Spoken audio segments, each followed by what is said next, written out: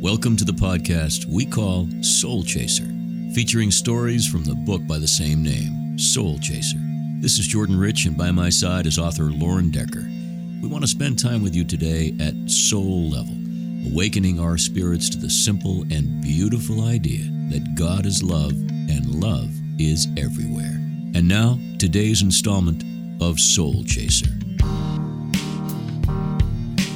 Thank you, Jordan Rich. Greetings, one and all. Glad you tuned in to Soul Chaser, the podcast. I'm Lauren Decker, your host. I want to say thank you to the listeners that have tuned in Florida. We've been growing in our listenership in that state, as well as California and many here in Massachusetts. We share stories with a purpose, so share us with a friend. They'll thank you. We'll feature stories that bring you closer to God and closer to the truth, that lays covered over with circumstances and situations that sometimes stop us from looking any deeper. But the deeper truths are there. We just have to find them. That's what we're about here on Soul Chaser. Today's story is about that very same thing. It's called An Old Way into the Woods. There was an old road in the town where I grew up. It was either an old cart path to the hayfields dating back to the time when that part of New England was mostly farmland, or perhaps it was a long-forgotten public way from before the time of automobiles. No matter its origin, it became a place of adventure for me. It wound its way deep into the woods. How far is what I was determined to discover. Every summer afternoon of my 11th year, I would head for the road's entrance at the back of old Mr. Goodmore's property line. Notebook in hand, I was determined to make a map of the old pathway.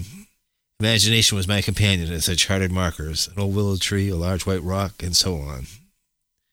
One day, after finding a side path that took me about 100 yards deeper into the trees, I discovered the remnants of an ancient stone wall. Still intact in places, it spoke of an earlier age. Someone had labored here, marked off boundary lines, established ownership. But who? I pictured a settler family, pilgrims most likely. We were not far from Plymouth Plantation. Were there second-generation Mayflower passengers who came here to carve out a new life in the New World? I searched for more signs of their existence. The next day I found what I was looking for, an ancient foundation, barely visible under the leaves and underbrush. This had been somebody's dwelling place. There could be no doubt. The facts were clear. This had been home to someone long, long ago. I wondered who it was that lived there, but I never found the answer. Old Mr. Goodmore may have been able to tell me, but he passed away with cancer over one winter. With the passing of time, I stopped my wandering visits. My 11th year transitioned into teen years, and the old road became just a cut-through to a friend's house in the new development that had gone up so quickly in my fast-changing town. Today, my way of adventure is a recreational road. Motorcycles and four-wheelers travel it. I sometimes drive past and see them, high-powered machines that travel speedily over the old ruts. I'm certain my foundation is still hidden away from view. Nearly 50 seasons of falling leaves, my lifetime's years worth of summer growth. 50 winters, 50 warm springtimes, 50 falls, 50 summers. There are ancient pathways all around us. Few ever find them. We're too much in a hurry these days. We zoom along modern highways at great speed, never noticing the forests to our left and to our right. In my part of the country, if you're quick enough, you can often still see an aged stone wall along the thoroughfare, pointing back into the woods, back to a different time. Adventure still calls. It's the same in the spiritual realm. In the Old Testament book of Jeremiah, we read, "This is what the Lord says. Stand at the crossroads and look. Ask for the ancient paths. Ask where the good way is and walk in it. You'll find rest for your souls." Rest for your soul is a wonderful thing. Have you ever felt like you ought to do something good or ought not to do something nefarious? We have that sense of ought in us because there exists an original ought, and we're made in His image. Planned order in the cosmic chaos, an ancient way to be traveled that takes us within. In there you'll discover the old foundation. Someone laid a cornerstone. That someone can bring order out of chaos in your life. With just a word, He will draw your boundary lines in pleasant places. Allow Him to establish ownership in you. He'll build a foundation within you. This journey will become the greatest adventure of your life, so take it slowly.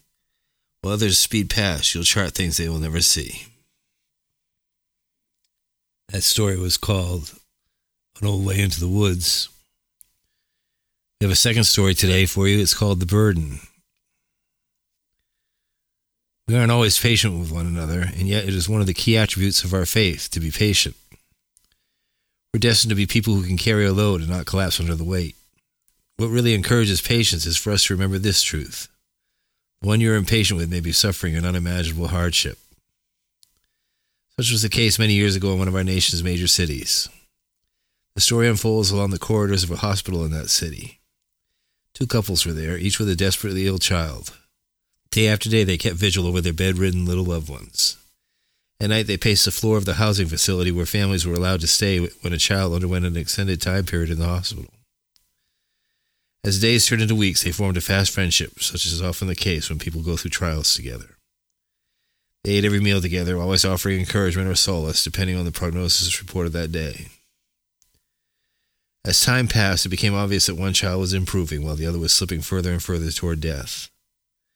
The families both knew that it was only a matter of time. One child would be going home, the other would soon pass away. That fateful day came on a wintry November weekend. The doctor had called in the middle of the night to let the parents know their little son was indeed dead.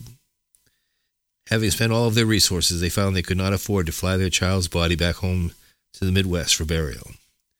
Instead, they wrapped him in a blanket, and despite unimaginable grief, they had to place the body of their son in the trunk of their car to make the long drive home. Blinded by tears, they said goodbye to the couple they had grown to love, holding their little girl who was discharged that very same day. As they pulled out of the driveway onto the busy city thoroughfare, an impatient driver leaned on his horn and screamed obscenities out the window. "How awful," exclaimed the mother standing in the driveway, still crying and waving goodbye. If that driver only knew what they carried in their trunk. Most people consider the Old Testament when they think of laws in the Bible, but Jesus had one too. We are to look out for one another and bear each other's burdens. When we focus on ourselves, patience tends to run thin with others. Yet if we truly see others in the burdens they carry, the secret ones they don't talk about, our hearts rise with the compassion of Jesus. I often put it this way: we all have a need meter, but what we need to be is need meters. If your own need meter is maxed out, you'll only see that which you think can help you. The trick is to get busy helping others and meeting their needs. You find that patience follows naturally. And so be patient with everyone you meet. You just never know what sort of burden they're carrying. Love is everywhere. Love is everywhere. This has been Soul Chaser. We hope this program has caused you to consider the vastness of God's love for you. Nothing is going to change that reality, but love can certainly change you.